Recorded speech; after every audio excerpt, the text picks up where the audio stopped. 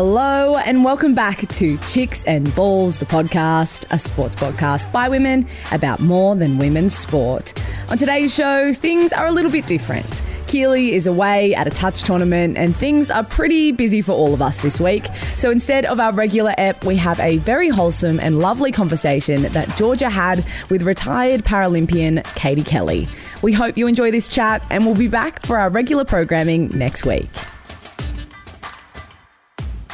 Katie Kelly, thank you so much for taking the time. Welcome to Chicks and Balls. You are joining us all the way from Amos Farms in sunny Queensland. How are you? I'm good, George, and it is so beautiful to be at this farm and sunny coast where I'm working from home this week. So great to be on the call with you. Lovely. A little bit of context for everyone. Katie is currently staying at my family farm with my mum, which is very sweet. We start every interview the same way, which is important for athletes. It's a warm-up. It's a fast five. So we've got 5 fast questions and then we'll get into the real stuff. So first of all, sauce in the fridge or the pantry? Pantry, sweet. Yeah, nice and cold and fresh. Beautiful. Favourite movie of all time? Oh, The English Patient. It is the most intense love story, and my sister and I watched it, and it was like afterwards we needed a little shot of gin or something. It was quite the movie. Yeah. Beautiful. Favourite country you've ever raced in? I would say country would be Japan. The Japanese are such beautiful people and so warm and welcoming. And it was the place that I raced the most, and all kudos for them for hosting the Paralympics as well. So I'd give that to the Japanese. Awesome. Do you have a pump-up song? Like in my teens, it was Footloose. Stunning. Oh, you don't know Footloose? No, I do. Amazing. Oh, yeah, it's a really daggy song. Gosh, that's very embarrassing to be admitting that. But, there's probably a host of them. I do love a good bit of Tom Petty. He's got some great songs. He's always been a favourite. Lovely. And fifth and final, topical on your week with my mum, how do you take your coffee? Almond cappuccino, 3 shots, large. Stunning. What an order. Beautiful. Okay, into the real stuff though. So we originally planned to have this chat late last year. You're a very busy woman and a lot has changed since then. So firstly, how is retirement? Retirement has been fantastic. I mean, I finished up the Tokyo Paralympics at the ripe age of 46. So I don't know many 46-year-olds, certainly none of my friends and family were training up to 25 hours a week with swim, bike, run, really intense, hard session, training alongside Olympians that, I could have been their mother. So you can imagine finishing the Tokyo Paralympics, crossing that finish line with the extra year because of COVID. I was well and truly done. And so, but at the same time, so grateful for everything the Paralympics gave me, to be a 2-time Paralympian, to meet the Paralympians I did, the likes of Danny DeToro and, Scooter, Grant Patterson and Prue Watts. I'm going to try and name people, other Paralympians people don't know, but it is, when you're part of the Paralympic movement, you're part of this amazing big family. So, to answer your question, retirement is fantastic, and it's funny to think I was retiring at 46, and retiring back to professional working life, which is what I obviously did for 15, 20 years before I started para-triathlon at 39. Yeah, amazing. Well, we'll go right back to the beginning and then probably finish up just where we've started. So tell us about your childhood. Where did you grow up? You grew up in a massive family. What role did sport play for you as a kid? Yeah, so Casino, northern New South Wales, unfortunately affected by the floods recently, just near Lismore. Although I used to tell people I lived near Byron Bay because it sounded a bit more exotic. We were about an hour from Byron Bay, and so that's where we spent all our holidays in the 80s, and we grew up in a little farm out of town, a bit like what your mum has here, just a hobby farm, and Casino was just awesome. It was just all about Saturday sports. We had Beef Week. Beef Week was the biggest week in the town, where you had breakfast with the butchers, and I just had an awesome childhood. And it was when I was about 5, they picked up I had a hearing loss, and so I had hearing aids and speech therapy, and so I had a real sense of what it was like to have a disability and feel a little bit different. And sport was really important for me in terms of feeling included and the same as everyone else. And then I went off to boarding school, Toowoomba, uni. So all the while, though, my eyesight wasn't great. And it wasn't until I was about 21, 22, out with mates at the pubs when I was at uni, and I just would bump into things all the time or trip over, and everyone would think I'd had one too many beers, and, you know, we just couldn't quite work it out until I saw an ophthalmologist, and they said, Katie, the reason for your hearing loss is you have an eye condition called retinal pigmentosis, which is tunnel vision, and combined it's called a condition called Usher syndrome. So that sort of led me on the pathway to being a vision impaired paratriathlete. Yeah, absolutely. You mentioned that you didn't get diagnosed with Usher's until you were a bit older. For people who don't understand or have never heard of it, can you tell us a bit more about what that is? Yeah, like the first, there I was at 21, 22, and I had my dream job at the NRL. And so I really it was in a really good place, I guess, in terms of confidence and, you know, my sense of self, and starting my sports marketing career. So to sit in this chair and be told I had this condition, Usher syndrome, I was like, what? What the heck's Usher syndrome? And it took me back to, I used to be an usher at the Queensland Performing Arts Complex when I was at uni in Brisbane, and I used to usher people into their seats. And I used to dread the people that would come when the lights went out for the Australian Ballet or the Symphony Orchestra or Lion King, and I'd be like, oh no, because I needed the torch for myself because I couldn't see. So when I heard the word Usher syndrome, I thought that explains why I was such a terrible usher, you know. So Usher syndrome, yeah, it's a deaf-blind condition. So basically you lose your hearing and you lose your eyesight. So my hearing was, you know, as a kid I was 35 decibels. Now I'm 85, which means I'm profoundly deaf. I wear hearing aids. I might need to get cochlear at some point. And then your eyesight is basically you gradually lose your eyesight. So it's quite confronting. I'm now less than 10 degrees vision, so I've got good central vision but no peripheral. So I'm one of those people you see me at a pub or at an event or function or a coffee shop. If you go to shake my hand and I'm looking at you, you're just left hanging. And I go, oh, sorry, I didn't see your hand. So it affects 1 in 4 kids with hearing loss. It's a rare condition and it's a genetic condition. So I'm one of 5 kids, 5 siblings, and I'm the only one that has that gene. And there's no cure at this stage. So, yeah, George, it's been something that I've just accepted, and, you know, I've always been very positive, but it's challenging living with hearing and eyesight loss on a day-to-day, and you know, yeah. Yeah, I can definitely speak to your positivity. I remember when I first learnt about your condition as a kid, and I was probably far older than you would maybe think, and I just never had any idea about it. Like, you just live in such a way that no one would ever notice, and you are so incredibly positive about it, so it's awesome. We'll get into what sort of life looks like now, and like you said, it's degenerative a little bit later, but you mentioned then you were working at your dream job at the NRL. You were there for a little while and then you moved down to the Melbourne Storm where we met. Yeah. Can you tell us a little bit about your work in sport before you became an athlete? Yeah, sure. So I did my Bachelor of Arts at Griffith Uni, and then I did my Masters of Business at University of Technology, Sydney, in my early 30s. I was always passionate about women in sport. I mean, when I was 15, I remember writing to the Toowoomba Chronicle and just, you know, you can imagine this young 15-year-old saying, I am not happy about the lack of coverage of women in sport and why there's so much men's rugby league. And this is back in 1989. And, you know, it was... Trailblazer KK. Oh, look, I was trying to set the scene, and I'm so glad to see the NRL, Women's Rugby League. I love it, and women's sport today. But... So sport was my passion, and, you know, to think I could have a career in sports, I just wasn't sure about that, but it did eventuate, and I started with the NRL in a media sort of role, I was involved in the very first ever game that was held at the Olympic Stadium when it opened, and it was a double header, and I think it remains the highest record attendance of a rugby league match. It was something like 103,000. So the capacity was 110 before the Olympics and for the Olympics, and then they downsized it.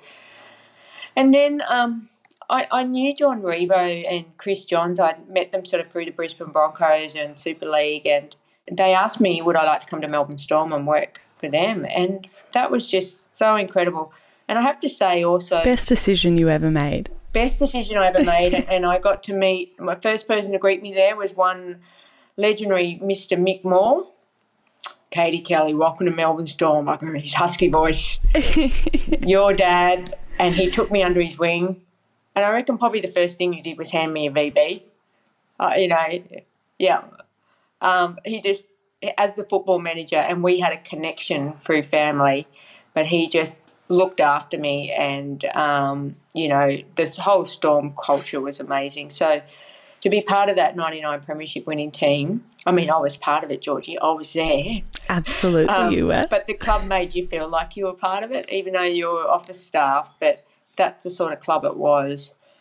And I have to say, then I continued my career in ANZ Stadium, Tabcorp, the NT government, and it's taken me all over Australia. I worked in Alice Springs for an Ashes series game between England and Australia before they did the Ashes that summer. And one of my other highlights, I worked for the Deaf Olympics, which were held in Melbourne in 2005. I was the media officer for that. That was a volunteer role, surrounded by 400 Australian deaf athletes, all signing from all around Australia, playing their sports. It was just... So sport for me is just a great leveller, that's why I'm so passionate about. It has to be inclusive, and it's about making sure no one gets left behind. Every young Aussie has the right, I think, to have access to sport. And as you know, I've set up that foundation for that purpose. Yeah, absolutely. Tell us a little bit about the Sports Access Foundation. Yeah, so after Rio, when I won the gold medal in paratriathlon, it was December 2016. My brother Matt said, I need you to meet someone, Ruby. She's blind. She's been following you. Ruby got leukemia at the age of 8, and her mum died at the age of 4. She lost her sight overnight. So I can't imagine an 8-year-old. You think of an 8-year-old you know now, and you think of that 8-year-old one day later and they have no sight. And that was Ruby's story. And I went and met Ruby, and she looked so frail, and she didn't have much hair, and she survived leukemia. And she's there in this room, and she said, Katie, what's it like to compete with a guide? And from that moment on, I knew I had to do more in terms of giving back to this wonderful opportunity I had in the sport of paratriathlon as a vision impaired athlete. So after that, I, with the help of friends and family, set up Sport Access Foundation, and we provide grants for young Australians with disability to play sport. And we established in 2017, and we've given away over $50,000 in the last 4 years.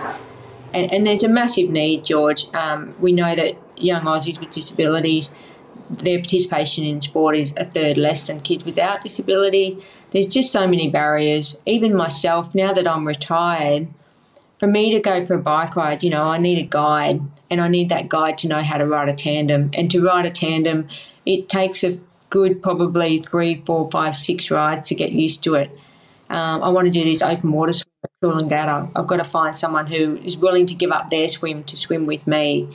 I want to go running on a Sunday. I need to, get some mates to come with me to guide me.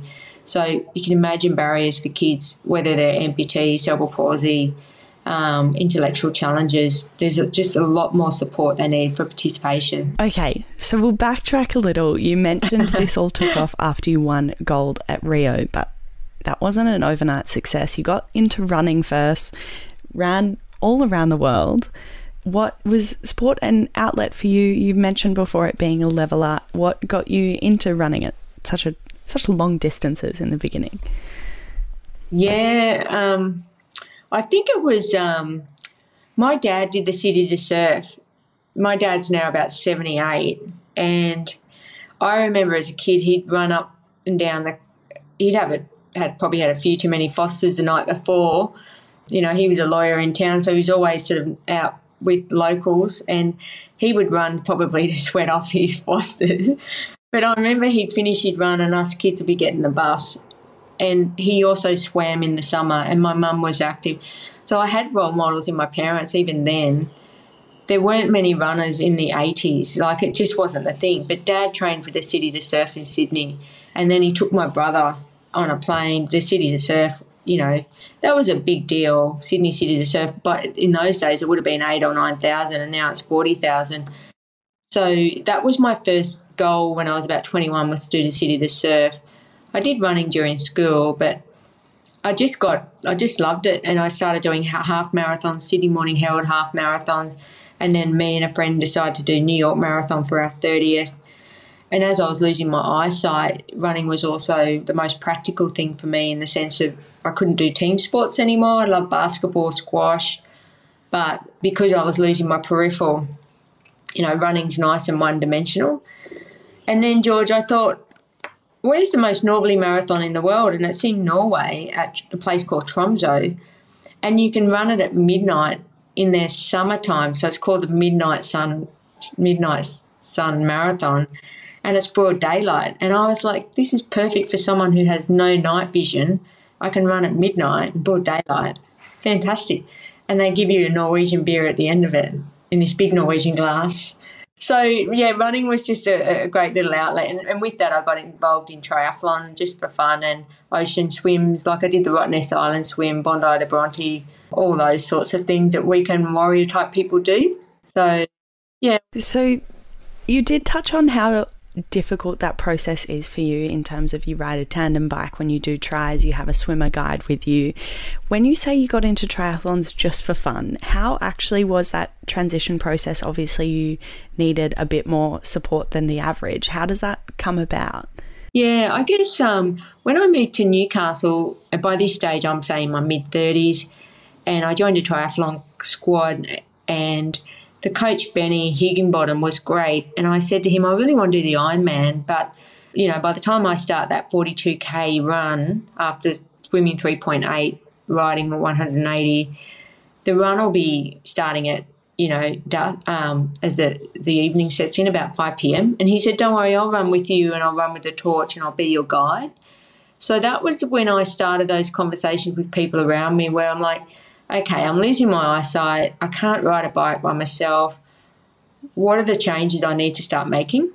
And even then, I started doing a lot of indoor riding on a wind trainer. So people use kickers now. And there were some sessions I couldn't do, like the early morning run session, because it was too dark and whatever. But I guess, George, when you have a kind of condition like I do, or a physical impairment and whatever, you're always just trying to find solutions. You know, how can I still participate, stay involved and do what I love doing? And that's just as an aside why the NDIS is really important, because the NDIS gives you a funding stream called social and community participation. So for someone like me, I rely on friends and people to give up their time or come and pick me up to take me somewhere, which, you know, I need that extra support.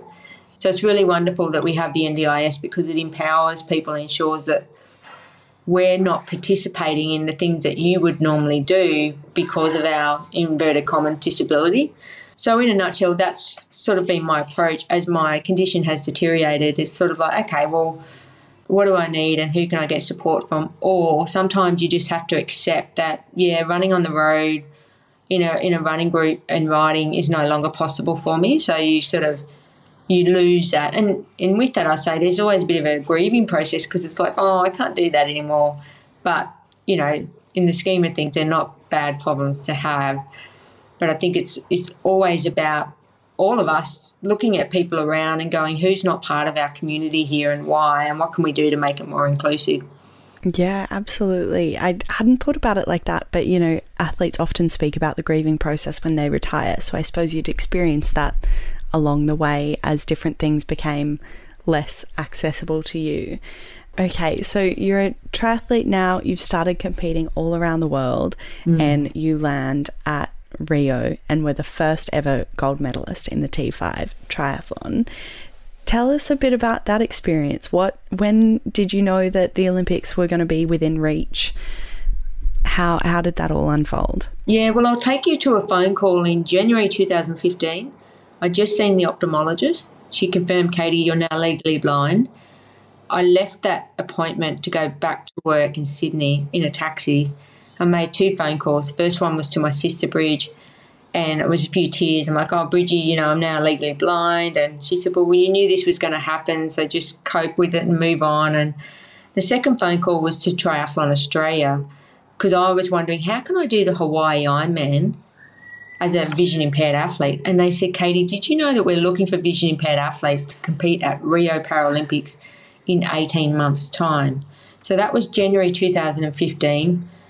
And to take everyone fast forward, basically in 18 months, I went from making that phone call to being on the podium with number 1 under my feet, with McKeely Jones as my guide, standing beside me in the green and gold tracksuit with a gold medal around my neck. My mum and dad and my 4 brothers and sisters and 3 or 4 of my besties were there, including your mum, and Jesus the Redeemer in the background, Copacabana Beach, and I won Australia's first ever gold medal in the sport of para-triathlon. It was extraordinary, and it just came out of that one phone call. It gives me it makes me emotional even thinking about it. It was such an exciting time for all of us. I can't imagine what it feels like being sat down and told that you're officially legally blind, and that I imagine would have been a pretty confronting thing to be told, even though you were expecting it at some point. So to turn that car ride into a moment that has since changed your life, that's just unbelievable. What was the highlight of Rio? There were so many. I think the reason for my success, and it was what I really appreciate, Georgia, going to 2 Paralympics, was how elusive the gold medal is. I think you hear like rugby league players grand final NRL in their first season, and then they realise how hard it is to win another one. It's a bit like that with the gold medal. So in Tokyo I came 6th. I think the highlights were, hugging my dad after the race. Here I am as your parents, what your parents do for you in a lifetime, and it was just the best thing to be able to give them that joy on that day. Everything they'd done for me with coping with hearing and eyesight loss, and the grief that they feel with that at times, and sadness. And I'm always saying, don't be sad for me, I'm fine, but parents never stop worrying. So hugging my dad after the race, I'll always remember. I remember the feeling, George, of being at that start line on the floating platoon in Copacabana Beach, because we actually started out in the ocean on a floating platoon. And I remember clearly sitting there thinking, here I am surrounded by the 10 best vision-impaired para-triathletes in the world, all women like me who some are albinism, some have no sight, and thinking how incredible it is we're all here, all overcome our own adversity with vision loss. And this is the moment. And I remember thinking, this is just incredible. Here I am representing Australia at the highest level. So I think in Rio I was really present, and a lot of that led to my success.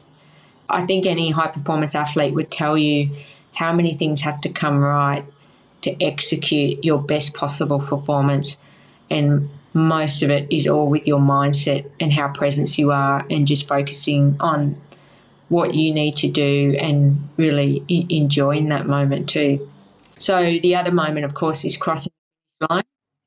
I was just going to say crossing the finish line and holding the banner, and I vividly remember holding that banner and feeling the texture of the banner in my hands, the texture of that finishing banner, and thinking I've done it, I've won the gold. And McKeely, my guide, just kept repeating, KK, you've won the gold, you've won the gold.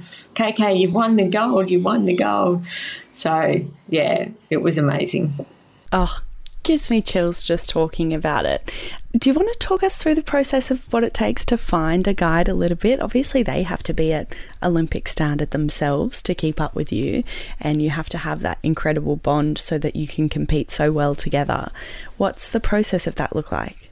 Yeah, there's primarily it's about the sporting body, Athletics Australia or Swimming Australia or Triathlon Australia, in my case, go out looking. They sort of have a short list of at the para-triathlon level, a guide has to be retired, I think it's 3 years from their, so they can't be a current professional triathlete.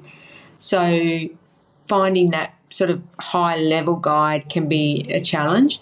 But then you also have athletes, like in the case of Bree, who came with me in Tokyo, who was an outstanding age group type triathlete. She wasn't in the high-performance program, but she was sort of at that tipping point, and they put a call out through the Queensland Academy of Sport, and so a number of girls sort of put their hand up. And yeah, the guide partnership is a big one. You spend so much time together. I mean, what Bree gave up 4 years for Tokyo, she would leave Brisbane at 4 a.m. in the morning to meet me to start riding at 6 a.m. and we'd ride for 3 hours. She'd do that 3 times a week. She was working full time. You need to build a lot of trust and respect. You need a guide that, is vocal, is able to get the best out of you. And I guess, like in a team kind of environment, you never want to let your teammates down, and it's very much like that with the guide-athlete partnership. I never wanted Bree to think I wasn't putting in, and that was really the adrenaline of every session and the sort of like tension that you felt was, I need to execute this session, I need to do what Bree wants me to do or what my coach wants me to do. But I encourage people out there, I mean, at the moment I'm looking for guides so I want to do the half marathon in the Gold Coast. I've got a couple of friends in mind, and it's about them getting fit and ready for it. But there's an organisation called like Achilles Australia, I think it is, and they have people who put their hand up to run with other people across Australia. There's a good group in Melbourne and Sydney and Brisbane. Also Blind Sports Australia. You can sort of register yourself with them as someone who might like to be a guide on a tandem or, with a runner. So I encourage you to do that. And even like my young nieces, I've said to them, look, why don't you think about putting your hand up as a guide for other vision impaired athletes that you might know, across schools. It's very rewarding, and, I think it provides a different sort of challenge for people to do. So that's a little bit of insight for you on guides. Yeah, that's awesome. I hadn't really thought about that, but what a rewarding process for people who want to compete at those sorts of events. That's awesome. Yeah. You mentioned the elusiveness of the gold and that you then competed in Tokyo and came 6th, and that I think speaks also massively to the growth of the sport over the past 5 years between Rio and Tokyo. How was that process again? It was obviously delayed by a year with COVID. The Olympic landscape was very different by the time you went again in Tokyo, and retirement was on the brain. How did that all unfold? What was the experience like the second time around? I know you'd been injured quite a bit between as well. There's lots of challenges there. Yeah, and some people said, do you regret not retiring after Rio? I think I felt I still had more to give, and I certainly did. I won another World Championship the year after Rio, and then I came 3rd in the World Championship in 2018, and then 19 and 20 I had some injuries, but then I came good from mid-20 right through to 21. But it was my age that was catching up on me. So to give people an idea, that the person who came first in my race was 34 and I'm 46, and second and third were 24 and 25. And so, we're talking a good 20-year gap. Spring chickens. Yeah. And I obviously training at that level at my age, it's a different ball game. I look at it now and know how I did it. But in some ways, I think my performance at Tokyo was absolutely epic and better than Rio, because it was harder in terms of... You think? It absolutely was. It was amazing. Yeah. I said, that's not a I think question. That's a definite. It was incredible. Yeah, it was. And I think 6 was just... I had the capacity, the strength, the conditioning to get on the podium, to finish 3rd. I just didn't have the run. And, you live for that day, every day, for any athlete would tell you in an Olympic cycle. That's all you think about and visualise for 4 years. And it was all in for me. And so now I'm out of that bubble. I'm sort of someone said you're reinventing yourself a little bit, because it's like from one extreme to try and get back to a little bit more normality in the way and realising, Georgie, I don't have to train twice a day, and your mum's trying to cut me back to once a day at the moment. Still very committed and competitive you are. Yeah, that's awesome. So we started off with retirement. We'll finish with it here. You are now happily retired, like you said, trying to wean yourself off training like a true professional. What is next for Katie Kelly? Well, I started working for BlueScope. So it's a global steel company, $9 billion company, and top 200 ASX listed.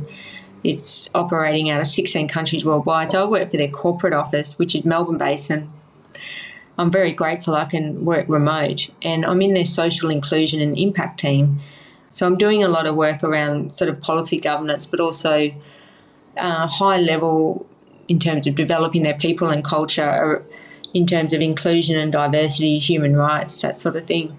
So loving the role that I'm doing. And in addition, I'm still obviously on the board of Sport Access Foundation. We're working with this agency called Tribal, it's part of the DDB group. They're a worldwide agency. They love the Sport Access Foundation story.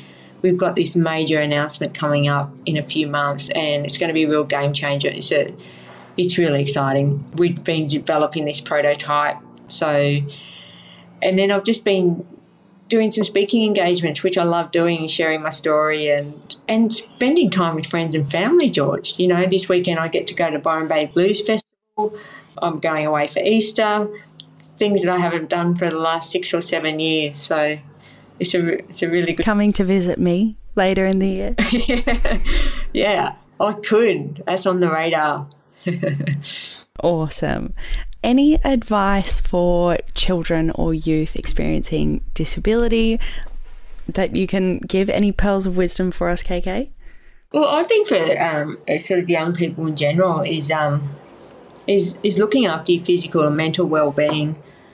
And everyone has challenges, and I see my challenges as relative in the scheme of life. We all will face tough times, and I think when you're going through a really tough time, it's good to think about it as these are the little gold nuggets that you need. It can be really hard when you're in a really challenging space. For example, recently I was told I need to learn Braille, and Georgia, I literally nearly dry retched and vomited because I never imagined that I would have no sight. It was so confronting. And I've had retirement's been good, but I've had some other sort of personal challenges, and I just think for all of us is that we have to, embrace them as much as we can, look after ourselves in the way of connecting, and like I've really reached out to friends and family recently to support me through some of these times that I'm having. And it's almost like you have to do the work, invest in yourself, so that you can put yourself in the best possible place to get through challenges. So I guess I say that because we know that, that mental health is a big talking point, and coming out of COVID and people really having some challenges. So do the work on yourself, and you have to be proactive as well. You can't always expect that help's going to come to you. That's why I've gotten where I've gotten to, is just that knowing that you have to be proactive and seek out help, and there's always opportunities. So yeah, there's a little bit there for you, George, to take away. Yeah, you're amazing. Well, thank you so much for your time. I am so grateful for the chat. I learn from you all the time, and I'm sure everyone else will now too. So it's been a long time coming. So stoked to finally get you on the podcast. Enjoy Amos Farm for a few more days. Thanks, George. I love the show and what you guys are doing, and more women's voices out there talking about sports is fantastic. So you've got me in, and keep up the good work. Fantastic.